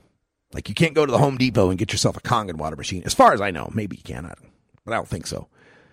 Most of the time, what you find this Kangen water sold through are multi-level marketing schemes. You know, like Amway and what's the nutraceutical one? I forget the name of it. Herbalife, is that it? Anything that's being sold through a multi-level marketing scheme should already, right from the get-go, give you some source of concern. Now, they do take advantage in these Kangen websites. They do take advantage of people's skepticism. You know how we, in the weed movement, will often say, well, of course they don't want weed legalized because then it would replace pharmaceutical drugs. Well, the Kangen people use that same concept. They say, well, of course they're going to write all these anti-Kangen water articles and call it snake oil and say it's all bullshit because if people used Kangen water, it would replace all the bleach they use and replace all of their disinfectants and it would replace all of these medicines. And yeah, not the same thing, folks. Water is water. Its pH can be alkaline or acidic, and that's about all that matters about it. All right, we got to take a break, pay some bills, and when we come back, phone lines are open at 650-LEGAL-MJ if you got any questions, comments, complaints, or suggestions, and we'll talk more about the world of weed. Stick around.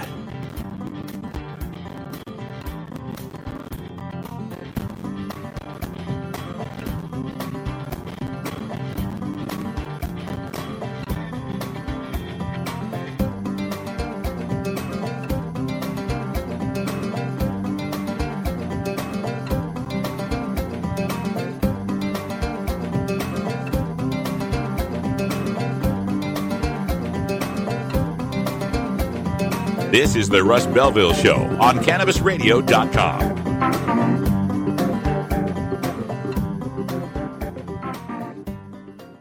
Cannabis use isn't the only thing growing, so are we. Grow with us. CannabisRadio.com. Play as Ted Growing, expelled botany sophomore and the biggest grower in town, only on Weed Firm Replanted. Available on the App Store and Google Play. It's a lot of work being the biggest grower in town. Maintaining a room full of plants while dealing with a slew of eccentric customers?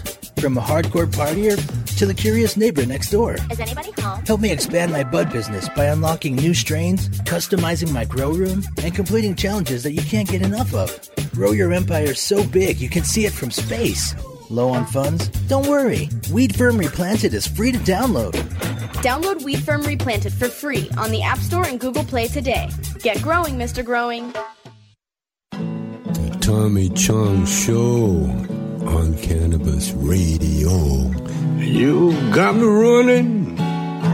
You got me hiding. Run, hide, and hide, run any way you want, let it roll. Yeah, yeah, yeah. You got me doing what you want me, baby. Girl, what you want me to do. Shut up and do a podcast as I want you to do. Oh, that sounds like a good idea. The Tommy Chong Podcast, only on CannabisRadio.com. Warning. Hits taken on this show are larger than they appear. Do not try this at home. These people are professionals, or at least they pay me to say that. A public service message from CannabisRadio.com and the Russ Belville Show. When you are starting up a medical cannabis business, you want a fired-up lawyer who understands the needs of cannabis consumers. The law office of Lauren Vasquez is your fired-up lawyer for the cannabis industry. Visit her website, fireduplawyer.com, or call 1-855-MMJ-LAWS for more information. That's 855-665-5297 for Lauren Vasquez, your fired-up lawyer, or email fireduplawyer@gmail.com.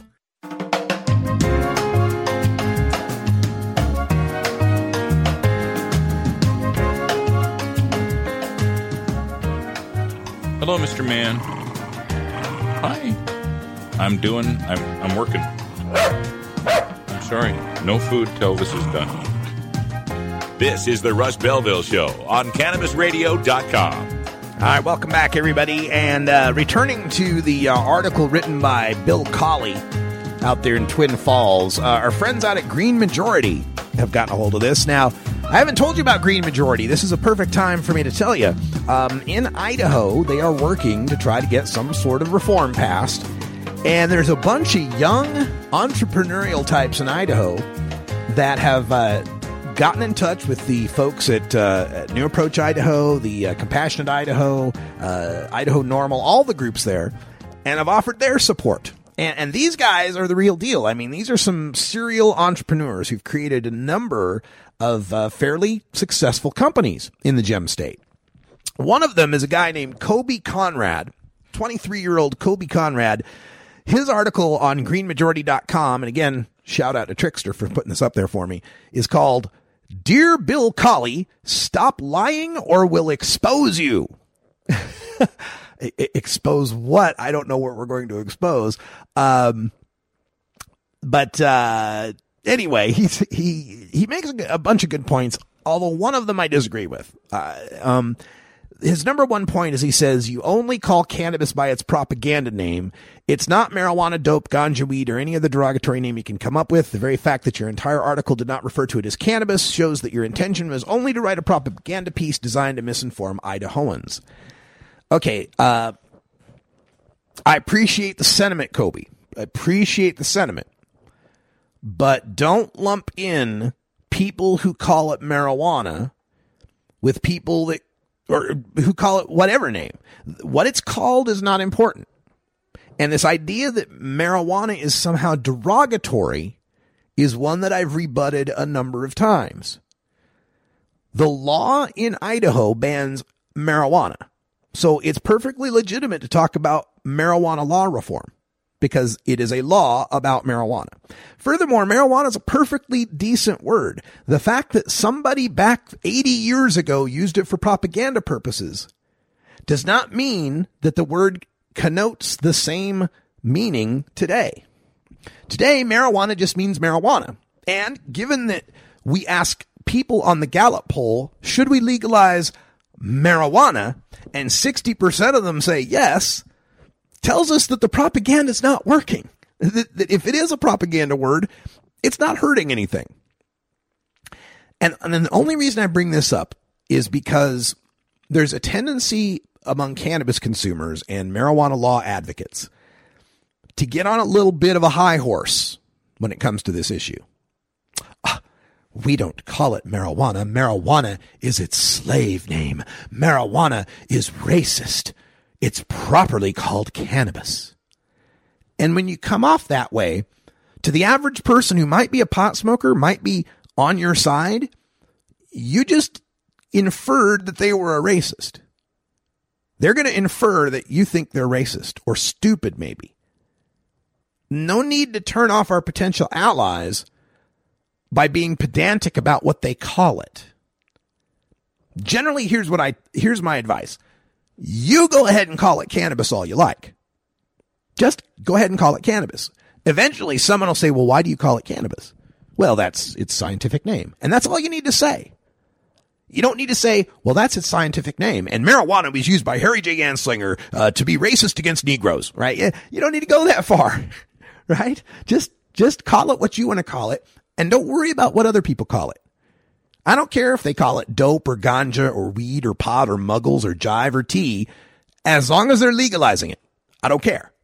So at least, though, I will agree with Kobe on this point that his use of those terms was definitely meant to inflame. Especially, the one I hate the most is calling it dope.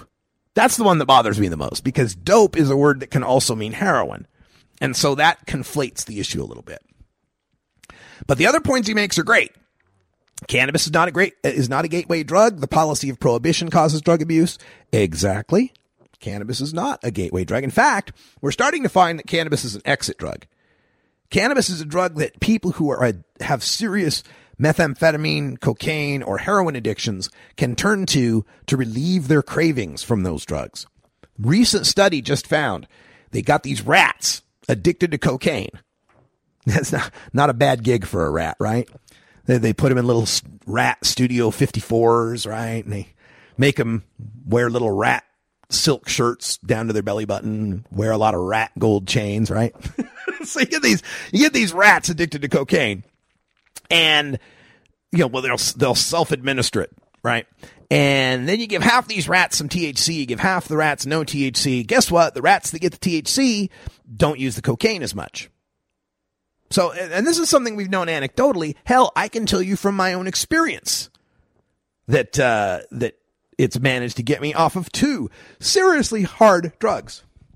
In the mid-90s, I had a love affair with methamphetamine. Lasted 18 months, but it felt like 80 years. But yeah, I had a serious meth problem in the mid-90s. That put me in the hospital. And then coming out of the hospital, they wanted to give me oxycodone for the pain relief. Marijuana managed to keep me from going back to the meth and managed to get me off of the oxycodone pills. In fact, I was on those oxys for 2 days before I went, not having this no more. So it's an exit drug, and the science is beginning to back this up. The third point Kobe makes in his rebuttal piece: stop trying to associate cannabis with liberals, libertarians, blacks, and whatever other derogatory category you can come up with. Absolutely right. The point that he's making throughout this entire piece is his worry that if we had legal pot in Idaho, why these people would end up cooking meth and abusing their kids and turning to petty crime, and all these anecdotes that he points out about the people he knew who had smoked pot in school. But really, who did he know that was smoking pot back in high school? Like, how many of them were open and honest about it? And it's also that kind of selection bias. Like when you go buy a new Dodge pickup, suddenly you see all these Dodge pickups on the road. Like, wow, I didn't know so many people drove Dodge pickups. Well, they were already there. You just notice it now because you drive a Dodge pickup. Well, the same thing goes for weed, right? You notice the people whose lives come to a terrible conclusion, a terrible outcome in their life, because you notice they were pot smokers as well. It's confirming your bias. You're not paying attention to all those people you knew back in school that were pot smokers, who might have turned out to be a CEO of a company, who might have turned out to be a teacher of the year. You're not as able to see those examples because they don't confirm your bias. Kobe also points out that you use personal stories, not overall statistics, and points out that he's one of the press shirt, tie, and wingtip smokers, saying he's started 3 6-figure local companies and created over 15 Idaho jobs over the course of his life. He's been featured in Forbes, Business Insider, and Yahoo Finance for his contributions. Taking a look at the Forbes article. Young man, this guy's 23, remember, that we're talking about. Says, could you be an influencer? This 22-year-old shows there's money in your social media following, and goes on to, it's Boise Digital, the Idaho-based marketing company has been formed. Hosts Grass City, the world's largest online head shop. This is no idiot who's writing this response. And if this Bill Colley piece goes viral, and I think it might, That's just all the better for us because it's a shining example of naked bigotry without any sort of backing in facts, reason, logic, or science. I also got an email from the editor out there at the Magic Valley newspaper who, number one, he wanted to know if I wanted to write a shortened version of my reply for their website. Let me see. Should I take my 2,000-word piece that gets hundreds of thousands of hits on Weed News and pare it down to 600 words to get a few thousand hits on a Twin Falls website?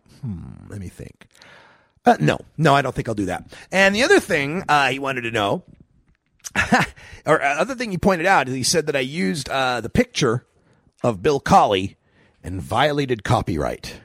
You violated copyright using that photo.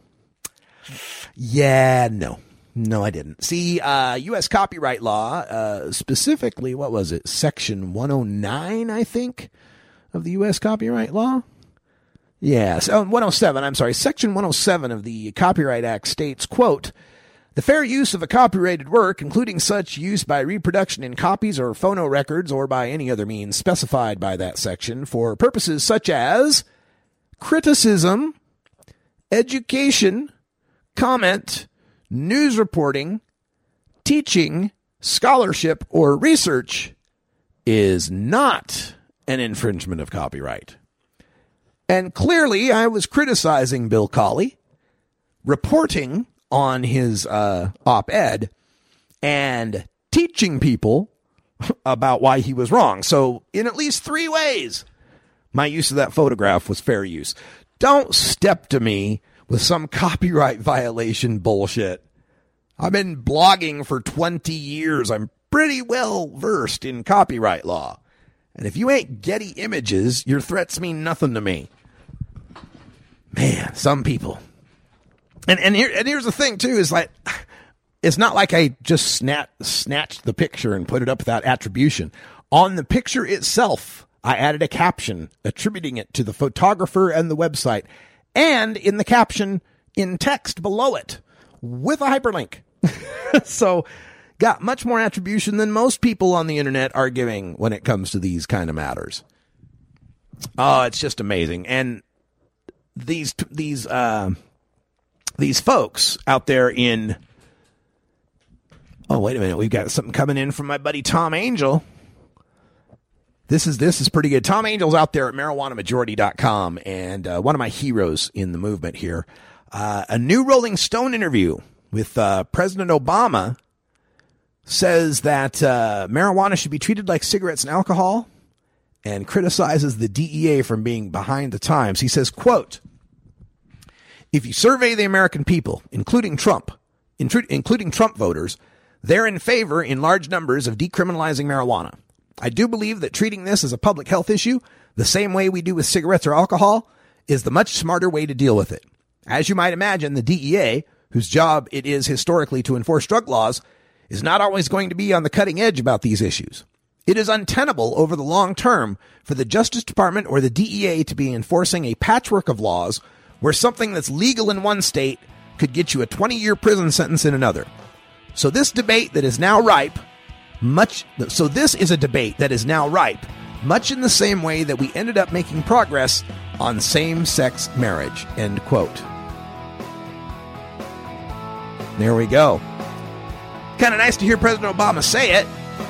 Might have been nice to hear it 8 years ago, but hey, he's still in office. I mean, he said it while he's still in office. That's progress somehow, isn't it? Oh, man. We got to take a break. We'll be back to close up the show right after this.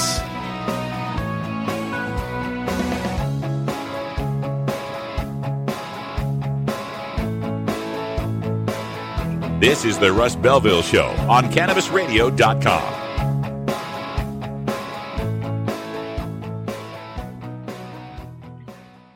We don't limit how much you smoke, and we don't limit where you listen. Cannabis Radio is now on iTunes, Stitcher, and iHeartRadio.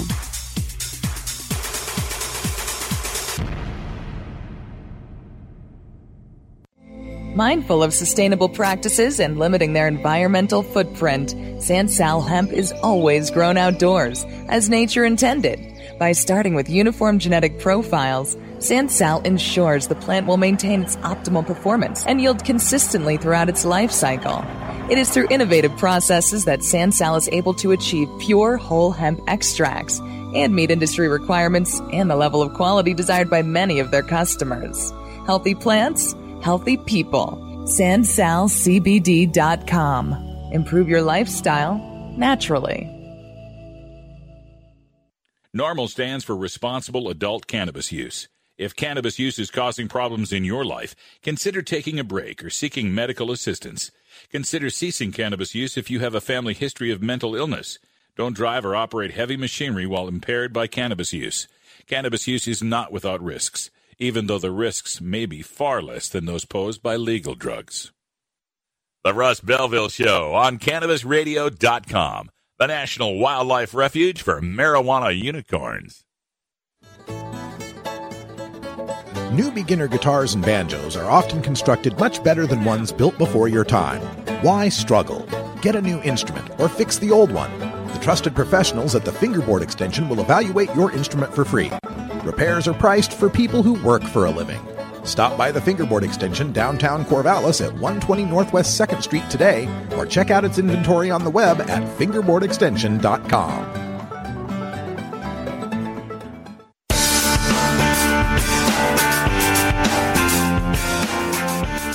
I have a package here for Radical Rick. Is there a Radical Rick here? How about a Rick Russ? Any Rick Russ? Somebody named Freddie Barack has sent him a package. Anybody? What is that? Sounds like a skunk. You're tuned into the Russ Belville Show, the voice of the marijuana nation, only on CannabisRadio.com. All right. Oh, my goodness. Wait a minute. People aren't hearing me. Why aren't people hearing me? There they are. Why does this have to happen to me? Damn it. I'm so sorry, folks. Sometimes this equipment just gives me problems, and now we're back. So, now can you see me? Now can you hear me? Tommy, can you hear me? Tommy, can you see me? I don't know what happened. My apologies. We won't mess with that. Anyway, as we wrap things up, I want to remind you that you can contact me, Radical Russ, everywhere. Literally, I'm on Facebook as Radical Russ, Twitter, Instagram, Pinterest, SoundCloud, YouTube, Snapchat, Massroots. What else is out there? If it's got a username, LinkedIn, if it's got a username, I'm Radical Russ on it. Also on Gmail. So if you want to send me some email, it's radicalruss@gmail.com. And our studio line, 650-LEGAL-MJ, is open 24 hours a day. So if you just want to drop a comment in, maybe you don't want to be live on the air, but you just want to drop a comment, just do it through the voicemail at 650-LEGAL-MJ. All right, so quick note from my email. I got a listener out there who's been with me for a long time, guy by the name of Wayne, who emailed me this comment just 40 minutes ago. A good friend of mine left my law firm to work for the Brooklyn DA Homicide Department. Brooklyn, New York, DA Homicide Department. I asked her what percentage of homicides are caused by the illegal drug marketplace. Without even batting an eyelash, she said 89%. She then told me that almost all of these homicides are kids under the age of 26. Wow. 9 out of 10 homicides in Brooklyn having to do with the illegal drug marketplace. Wow. And I'm not surprised by that at all. And there's just this, the problem that happens is that drugs are illegal, and then that makes it so only the most desperate people, only the people with nothing to lose, are seen as the ones that use them. People that are your good, upstanding, tax-paying, law-abiding, hardworking citizens who use drugs, and there's lots of them, those people are invisible. You don't see them. You don't know they're using drugs. They can't be open and honest about it. So the ones we do see are the reckless ones, the libertarian ones, the artists, those folks, and the people who have problems with it. And then we associate those problems as being the kind of problems all drug users have. It'd be like thinking an alcoholic is representative of all drinkers. If you never saw anybody else ever drinking. If all you ever saw was alcoholics drinking, you'd think bad things about alcohol. Then add to it the violence that you get in a black market, and then you end up with a situation where people start to say, aha, see, drugs cause violence. And then it makes it harder to get the drugs legalized because now you're looked at as someone who's cool with violence. You're okay if society goes to hell. Nothing could be further from the truth. It's all the time we got for today. Thanks for joining us, folks. We'll be back tomorrow. And until next time, take care of each other, tokers.